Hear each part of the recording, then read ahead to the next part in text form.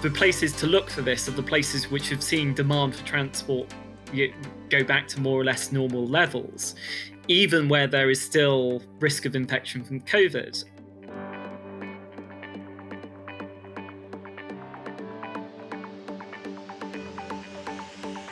Welcome to the Freewheeling Podcast, a place for free-thinking ideas in transport and mobility. My name is Thomas Abelman, and each week I'll bring you fresh voices, new ideas, and unconventional thinking. So let's get started now with this week's edition of the Freewheeling Podcast. My guest this week is a teacher in economics and history at the University of Cambridge. He specialises in pandemics, famines and financial crises, but also transport. Previously, he wrote for The Economist and was the editor of their travel blog, Gulliver. Charles Reed, welcome to the Freewheeling Podcast. Now, you specialise in crises, financial crises, and you specialise in transport. So what do you make of where we are now? Sometimes a week happens in a decade, and then sometimes a decade happens in a week. And I certainly think that there was a few weeks in March of 2020 where quite a few decades of change happened, in that when people talked about aviation recessions in the past, they were talking about drops in passenger numbers of 10, 20%. When the railways talked about recessions, they meant flatlining numbers. But we were talking last spring of complete decimation of transport numbers, complete business models no longer worked. And although there will be recovery in numbers eventually, particularly when everyone is vaccinated, everything won't go back to how it was. And I think we'll see quite a lot of change. Some of it was happening anyway, and some of it has been accelerated, but then also changes which people weren't expecting happening. So I think the world of transport, even after the pandemic, will look very different from what it looked like before the pandemic. Obviously numbers is a big one. So a lot of people are talking about 80, 85, 90% recovery to where they were. Do you think they're right? And if so, is the delta going to car? Is it behavioural change? Is it behavioural change in certain sectors only? Well, that's a very interesting question. And I think when we talk about 80, 90% recovery, we have to think about how many years is this over? Because if we're saying, for example, in air travel, that the number of passengers will go back to its 2019 level in 2024, 2025. Well, actually, that's not actually making a full recovery, because if the pandemic hadn't happened, we would have seen passenger numbers rise each year of 3, 4, 5%. And over those 4 or 5 years, we could have seen passenger numbers rise 20, 30%. So if we just got back to our starting number, we've still lost 25% of that industry. And the same applies for train transport, for example, in that if we were to expect rising numbers in the absence of the pandemic, if we get back to where we started in a few years' time, so that still is a massive drop. And I do think that there will be a recovery, and that we will go back to exceed our pre-pandemic numbers, particularly passenger volumes, particularly when we're talking by the middle of the 2020s. However, if we think of this in terms of number of journeys made per person, or number of journeys made per unit of GDP produced, I think that we could see the economy becoming much less transport intensive as people learn new behaviours, such as how to work at home. How can we do things that we didn't think were possible at home? I mean, if anyone had said it was possible to produce entire weekly or daily newspapers with everyone sitting in their spare bedrooms or on the kitchen table, people would have thought you were joking before March 2020, when everyone was forced to do it and discovered that you no longer needed for everyone to sit in one newsroom. I've got this slight suspicion that we're all being from a transport point of view, pessimistic about the future of work. And the reason is that when we all had to do everything at home, it was comparatively, in inverted commas, easy, because everyone had to do everything from home, and you can do that. And I'm very uncertain that the hybrid office is a thing that can be made to work in the long term. And then I think some startups, I've certainly spoken to startups who are planning to go entirely remote, and I think that could work for them. But if you're going to be a corporate and you can't do that, I think you'll find very quickly people end up coming back into the office, because the alternative of everyone in the meeting except sort of Clive, and Clive's on Zoom, the whole thing then becomes desperately difficult to make work. Well, either you have to, I mean, I think that hybrid offices are very difficult to make work, because either you end up moving to one extreme or the other. So either you have everyone working remotely, which means you have no competition over presenteeism, so people don't have any worries like that. Or the problem with a hybrid office is, if you think about how do you make it work. So if we're still in the immediate post-lockdown period where we're still worried about infections going around, getting everyone to come in an office on Tuesday, Wednesday, and Thursday, well, if you're getting everyone to come in on the same days, you're just maximizing the chance of the entire office going down with COVID. However, if you say everyone has to come in on 3 different days, and so you have a lower number of people still coming, but a lower number of people, you're not maximizing the amount of collaboration you get and networking with the office, because you don't have everyone in the office. So any way you think about it, there are downsides. So I think after the pandemic, offices will either go more and more remote, particularly that works very well for startups, or for some corporate organizations, there'll be a return to being fully in the office. So I think we all have a bifurcation of offices, that some offices will be increasingly remote, and some offices will go back to previous habits to some extent. So this has coincided, and I think to an extent it is a coincidence, with a very different Conservative government to any kind of Conservative government we've seen for a long time. And certainly in the world of buses, we're seeing a hugely more interventionist approach being taken. I suspect when we see the Williams review, we'll see a more interventionist approach to rail being taken. Aviation, not so much.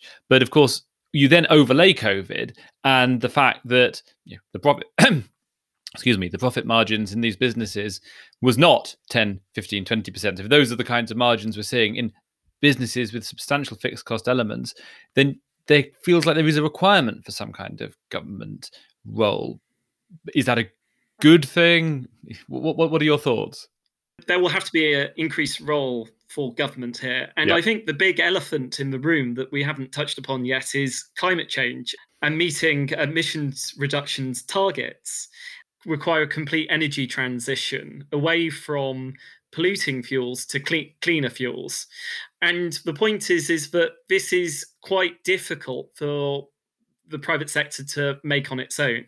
The private sector has an important role to play, but it has to be given the incentives. However, I think there is a difference here between government playing a coordinating role and providing certain incentives, and government ownership.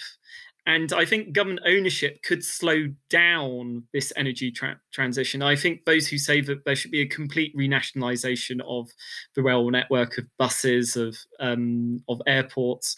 The problem is this forces the government to invest, borrow lots of money, and invest in basically a generation of older technology.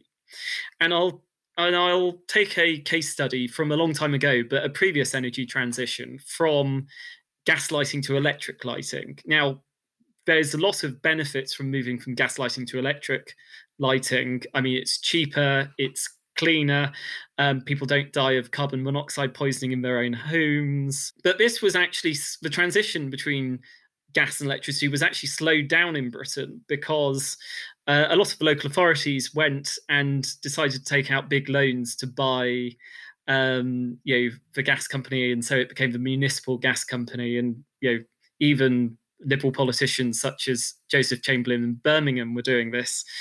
But unfortunately, at the same time, the government gave local authorities power over issuing permits for the installation of electricity supplies. So if you borrowed several £1 million, like the Corporation of Birmingham did, and you're given power over whether people can install a rival power supply in their homes, you're going to try to slow that process down in order to make sure that you can pay your loans back. And that's basically what happened in Britain. And Britain was much slower at embracing electricity than its rivals. And so that was quite a long story. However, it shows that if the government invests in previous generations of technology, there is an incentive for the government to try to prolong it as long as possible, rather than encouraging the change to happen. And therefore, it's better for the government to play the coordinating role, to change regulation in order to encourage private companies to behave in a certain way and to make this energy transition quicker. This could be insisting that motorway service areas have to have a certain minimum amount of electric car chargers. It could be saying that rail companies and bus companies bidding for contracts have to reduce their emissions by a certain amount by some date in the future. That's the way to go about this, rather than saying, let's bring back British Rail, let's nationalize a lot of regional airports. And the point is that this is not really a party political issue anymore. All the major political parties are busy nationalising bits of the transport infrastructure system. You have the Welsh government buying, under Labour, buying Cardiff Airport in Scotland. You have Glasgow Prestwick is owned by the Scottish government. You have in Teesside, you have the mayor bought the mayor of Greater Teesside bought the local airport, and he's a conservative. So I think you're seeing this behaviour across the entire political spectrum, that politicians are getting interested in this, but whether they use their powers in the right way to make this energy transition faster, I think the jury is out on that. So you mentioned the Birmingham example and other cities being late to the electric party. Are there any other historical examples that could enlighten us in the situation that we face in the world of transport at the moment? There have already been other energy transitions. For example, Britain changing from coal to gas. The biggest contribution to lower emissions that has been made in Britain so far is going from coal to gas. And there is actually an argument to say that should Britain have done this early, a decade or two earlier, and was this slowed down by Britain's ownership of, national ownership of the coal mines? The last time we had a demand shock in transport of this scale, I think, was the Second World War. And it wasn't an equivalent because it wasn't a straightforward reduction, but it was a huge change. And of course, out of that, we saw a huge wave of nationalizations.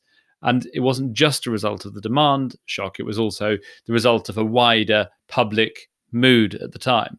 Though when you look at what's happening in the US and Joe Biden, and in this country, we've got a conservative government, not a Labour government, but actually some of the economic direction is not dissimilar. You feel we could be at a not dissimilar moment here. That's a very interesting comparison, because I think that is probably the last COVID-style shock, in that when we talk about the history of modern commercial aviation, for example, we're really talking about post 1945. There was a previous commercial aviation industry, but that basically got wiped out by the Second World War. You just couldn't fly anywhere because it was just too dangerous.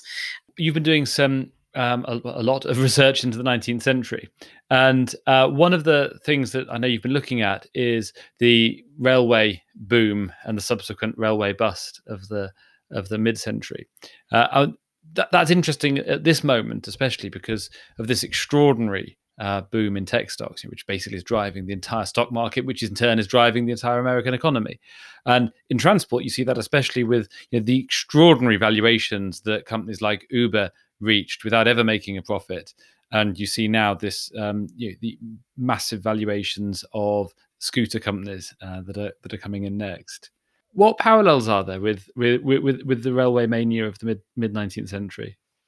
Well, the more recent research on railway mania is that this is a example of a boom, but not necessarily a bubble.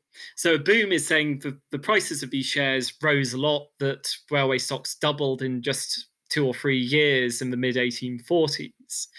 But a bubble is when it becomes unstable. It grows fast. It grows faster than the fundamentals justify, and actually, there's not much evidence for that in the mid 1840s, in that looking at the multiples on the rest of the stock market, looking at the dividends they were paying out, actually, they were fair value compared to the rest of the stock market on traditional valuation metrics.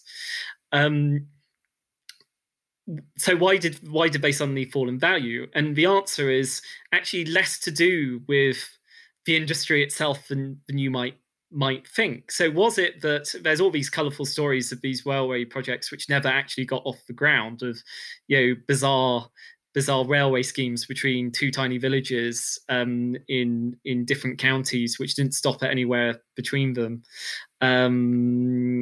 And lots of stories about these which never actually really got off the ground because they were not very good ideas. But these companies and the railways, which were actually built in the 1840s, are still the backbone of the rail network today, and did go on to make profits, quite decent profits, in the late 19th century.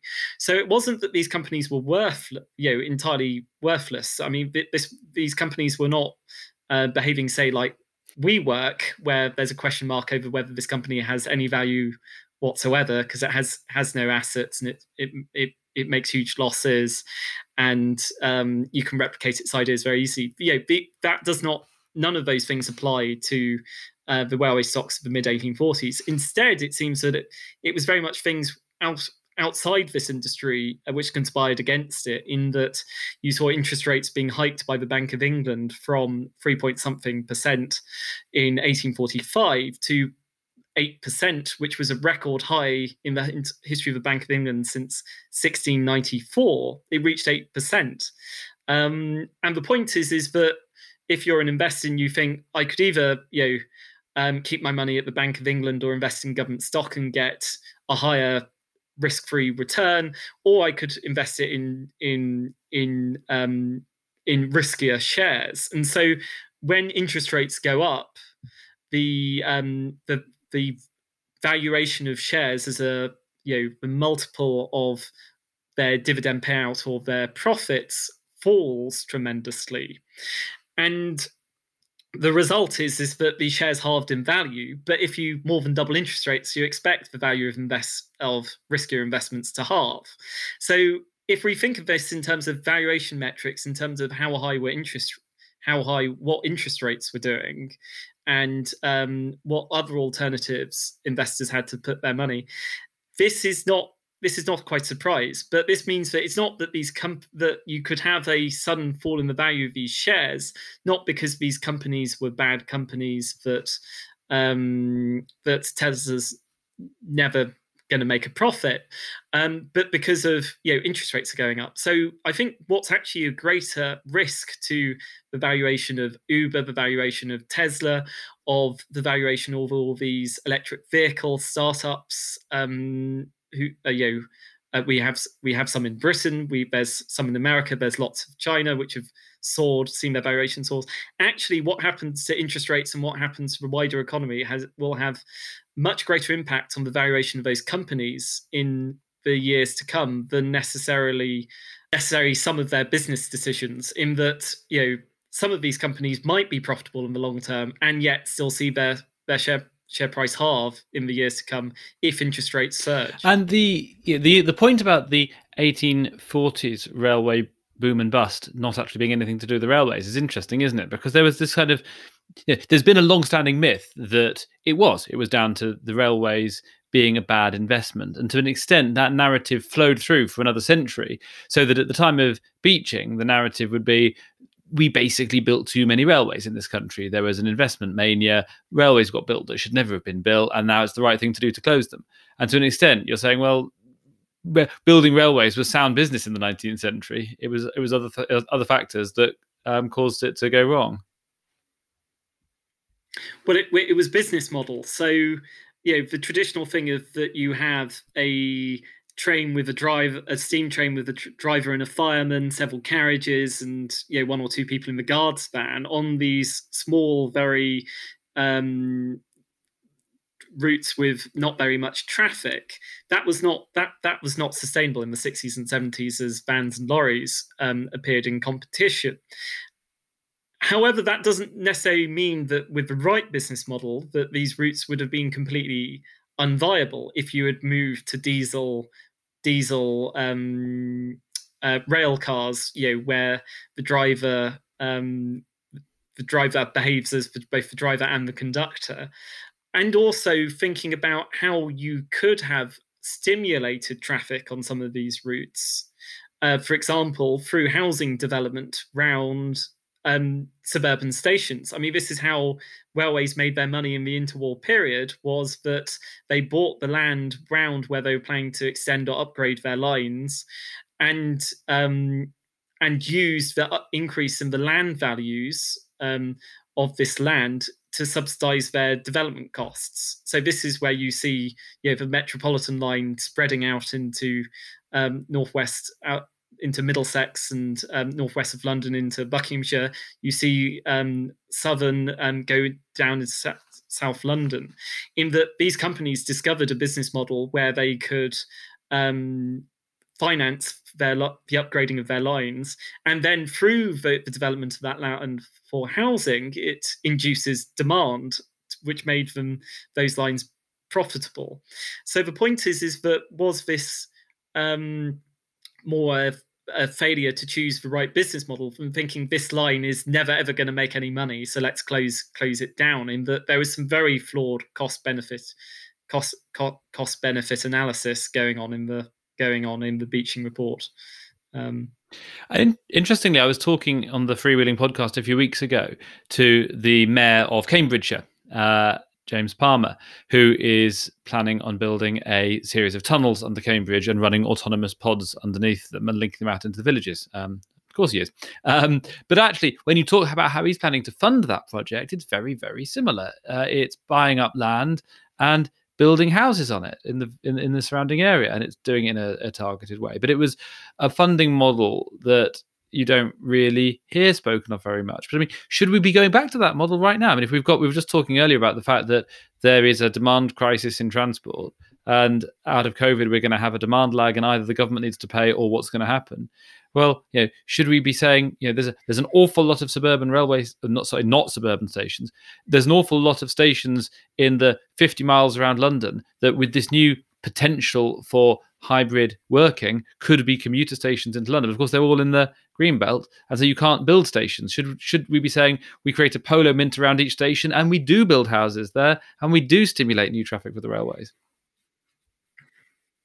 Well, I think it is a model which Britain should embrace, and I think there is somewhere else in the world which has embraced this and still and still operates in this way.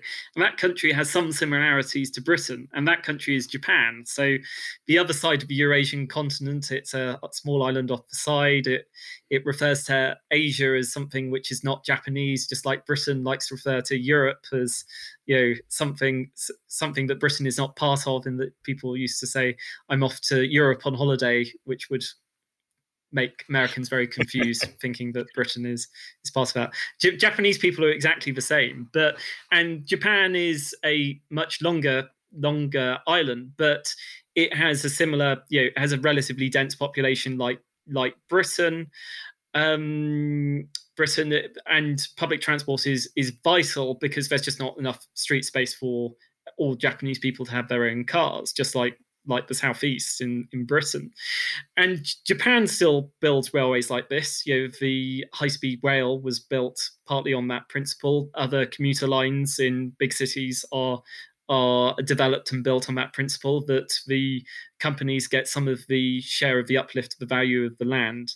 I suppose the question is, should the railways or should the local authorities buy up the land themselves, or levy a land value tax? And that's a big question that politicians need to start talking about. But I think that these city region mayors are a good step on the way to getting there, because these city mayors, certainly the Cambridgeshire one, now have power over planning permission, and they have powers over public transport. And I think the point is you need to bring those two bits together, in that the problem in the past was that central government was far more responsible for public transport than local government was in the past, yet it was local government down to the district and the parish council level which ran the planning departments. And so the incentives were not aligned. So once, if local authorities got given, they want to build these houses or takes an area out the green belt, they would be up in outrage. But if comes along with, promises that this is going to be part of an infrastructure package, and in return you get an upgraded station, you get upgraded public transport, you get upgraded public services, you'll get a lot less NIMBYism about it. And it all depends to an extent, doesn't it? And levels of centralisation that we do see, because this government does seem to have a slightly centralising tendency, and a slight desire to pull all the levers itself. And that then risks disempowering local authorities from being able to make some of these decisions. Because I agree with you. I think if NIMBYism is a very powerful force, but if you come up with a scheme that's economically generative and then share that with some of the affected people, I imagine an awful lot of people who would object to something wouldn't object to it so much if they got 50 grand. Well, exactly. So if you say that local people will get some of the benefits, so airport expansion is an example. So saying that if people vote for the airport to be expanded, that some of the money will go their way, whether that's for local authority or directly to the council taxpayers. Because I mean, there is an airport in Britain which has expanded several times, albeit not with another runway yet, but has seen a lot of expansion, sees a lot of support from its local authority, which is Luton Airport. And that's because the council owns the airport, and the success of that airport massively subsidizes that council's spending on public services. So much so that when all the passengers disappeared during COVID, the council more or less went bust. But if you see the improvements which have been going on in Luton, in that it got a new train station, they're now building a Parkway train station, they're now building a new people mover between that Parkway train station and the airport terminal itself, which I believe is about to open very soon. If you look at the level of spending on expanding capacity and the amount of local support for there, it's extraordinarily high. But that's because that's an example of somewhere where the planning authority and the airport itself are that's the same person, so you don't have this conflict between different agendas. So maybe the solution for Heathrow is for the London Borough of Hounslow to own it. That would be a big piece of borrowing there. Final question.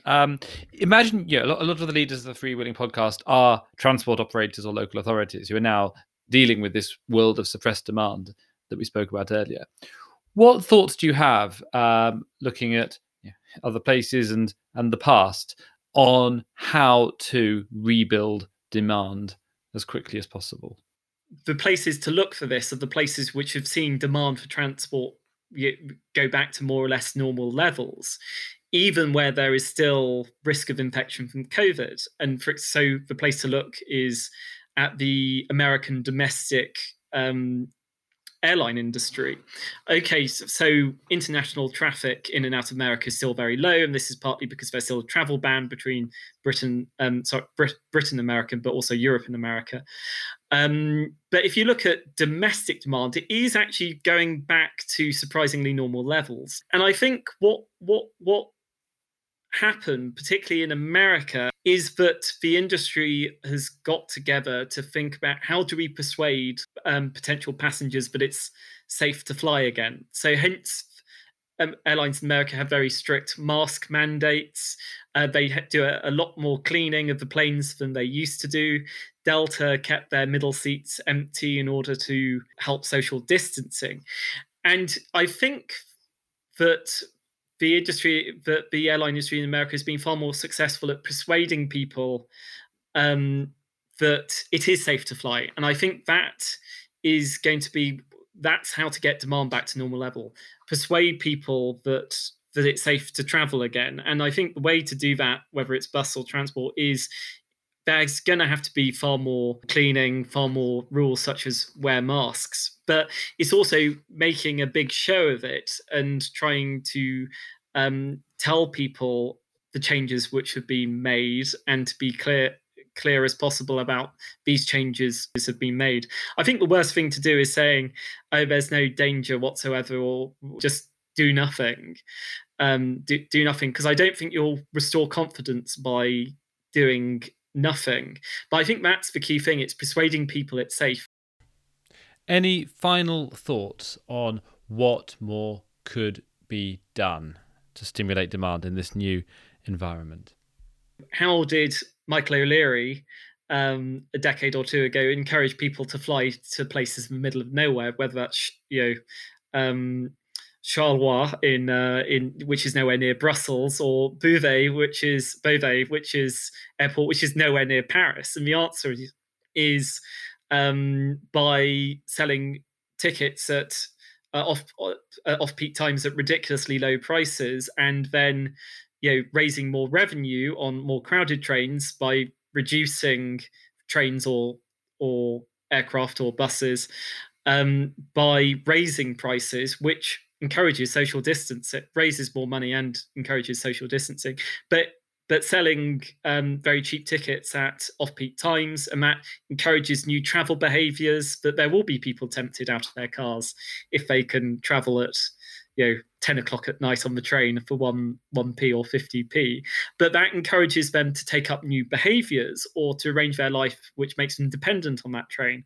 And then over time, when demand recovers, those prices can be raised to economically sustainable levels, and but people keep on with their newly learned behaviours. Great. Well, let's see what happens. It's going to be absolutely fascinating to see what the future holds. Thank you very much indeed for joining me on the Freewheeling Podcast. So that concludes the Freewheeling Podcast for this week.